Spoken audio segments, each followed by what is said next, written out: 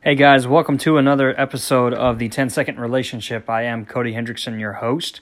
Here today, we're going to be talking about employees. We're going to be talking this whole week about employees, and we're going to be covering a bunch of different subjects, a bunch of different things that, business owners and managers, they have to struggle with and deal with, questions they may have, doubts and fears, and I'm going to be covering a bunch of different areas that I've seen the need for these questions to be answered. But today we're going to be talking about hiring and when to fire. So I've seen in the past that a lot of times organizations, they're afraid of letting people go, knowing that there may be some kind of repercussion from this, being short-staffed, or this person might come back with some kind of legality issues or any kind of repercussion. Sorry about that. But I've also seen that it really affects an organization and a business keeping that employee around when they're not doing the best work that they can, and they're actually pretty negative to the people that they also work with.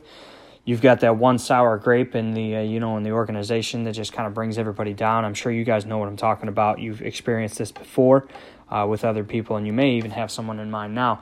But one thing that I want to encourage business owners, and I just want to encourage you guys to really take the time to look at this person, see if there's anything that you can do to train this person. Maybe they don't have a clear idea of what they're supposed to be doing. Maybe they do, and they just have this attitude where they're not going to change. Things are just going to stay the same, and they want everything done for them, or they expect it to be done for free. So these people, they can really bring down an organization. So I would encourage you to look at every possible steps that you can take to help this person. Make sure that they know that their job is very clear, what the expectation is, because this is a business that you're running. It's not a daycare. And I've worked at places that treat a job more like a daycare than they do an actual job. And that cheapens it for the rest of the people. That cheapens it for your other employees, because your other employees, they take their job very seriously. And when this other person, this negative person brings down the whole group by just being there and having this constant state of negativity, or their work performance is lacking, and so forth. So I really want to encourage you as the manager, leader, business owner, whatever you may be, to really look at this and see how it's affecting the rest of your business. A lot of times, some organizations, they can't move forward because they have these ideas that they want to change, and they have these ideas that they want to bring in, but they can't implement them without having everybody on board. And this one person can cause the train really to stop in the middle of the tracks, and instead of keep charging forward and keep rolling forward. So do what you can to help that person, but at the end of the day, you got to realize that, listen, this person is, they are my responsibility working under me, but you're not responsible for that person's entire life. You're not responsible for the choices that they're making outside of work.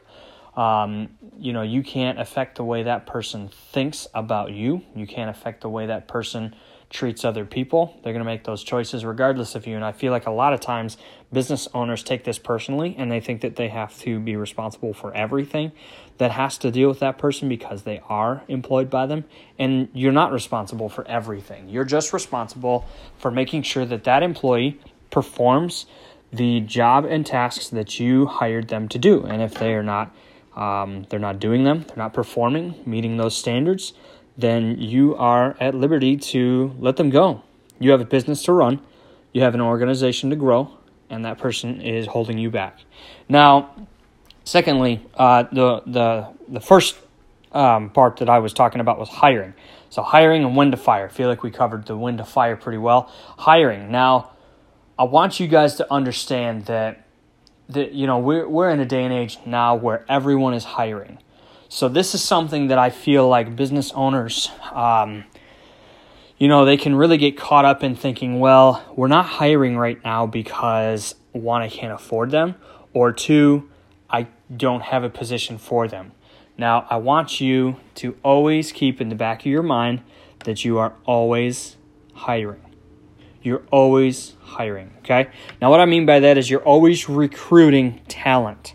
Always be on the lookout for talent, because it's very hard to find someone who is great with people. They're great communicators. They're trustworthy. They have that confidence that you can just rely on.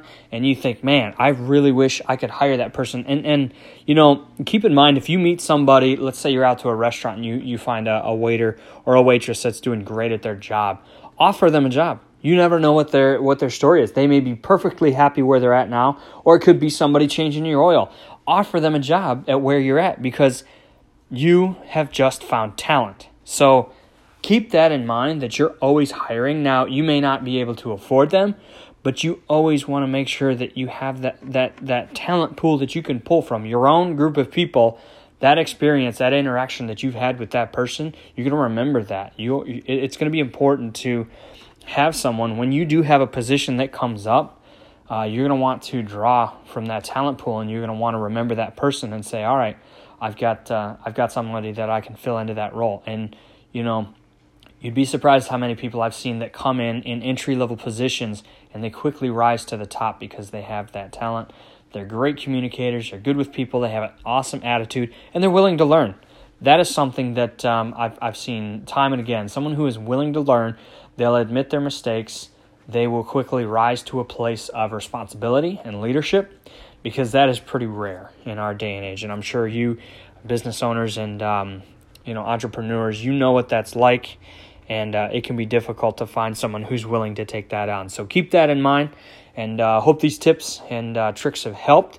As I said, this week we're going to be talking about hiring, firing employees, identifying all of these different areas, linchpins, replacements, a bunch of different stuff. So stay tuned. I hope you enjoyed this episode. Leave some questions or comments, anything that you might have in the comment section. Have a great night.